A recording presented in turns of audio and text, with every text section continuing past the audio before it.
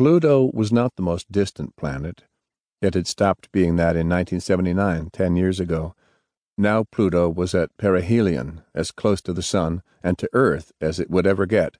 To ignore such an opportunity would have been sheer waste. And so we came, Jerome and Sammy and I, in an inflated plastic bubble poised on an ion jet. We'd spent a year and a half in that bubble. After so long together, with so little privacy, perhaps we should have hated each other. We didn't.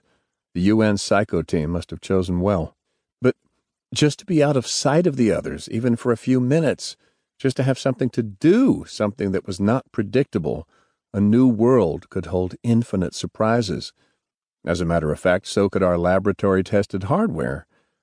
I don't think any of us really trusted the Nerva K under our landing craft. Think it through. For long trips in space, you use an ion jet giving low...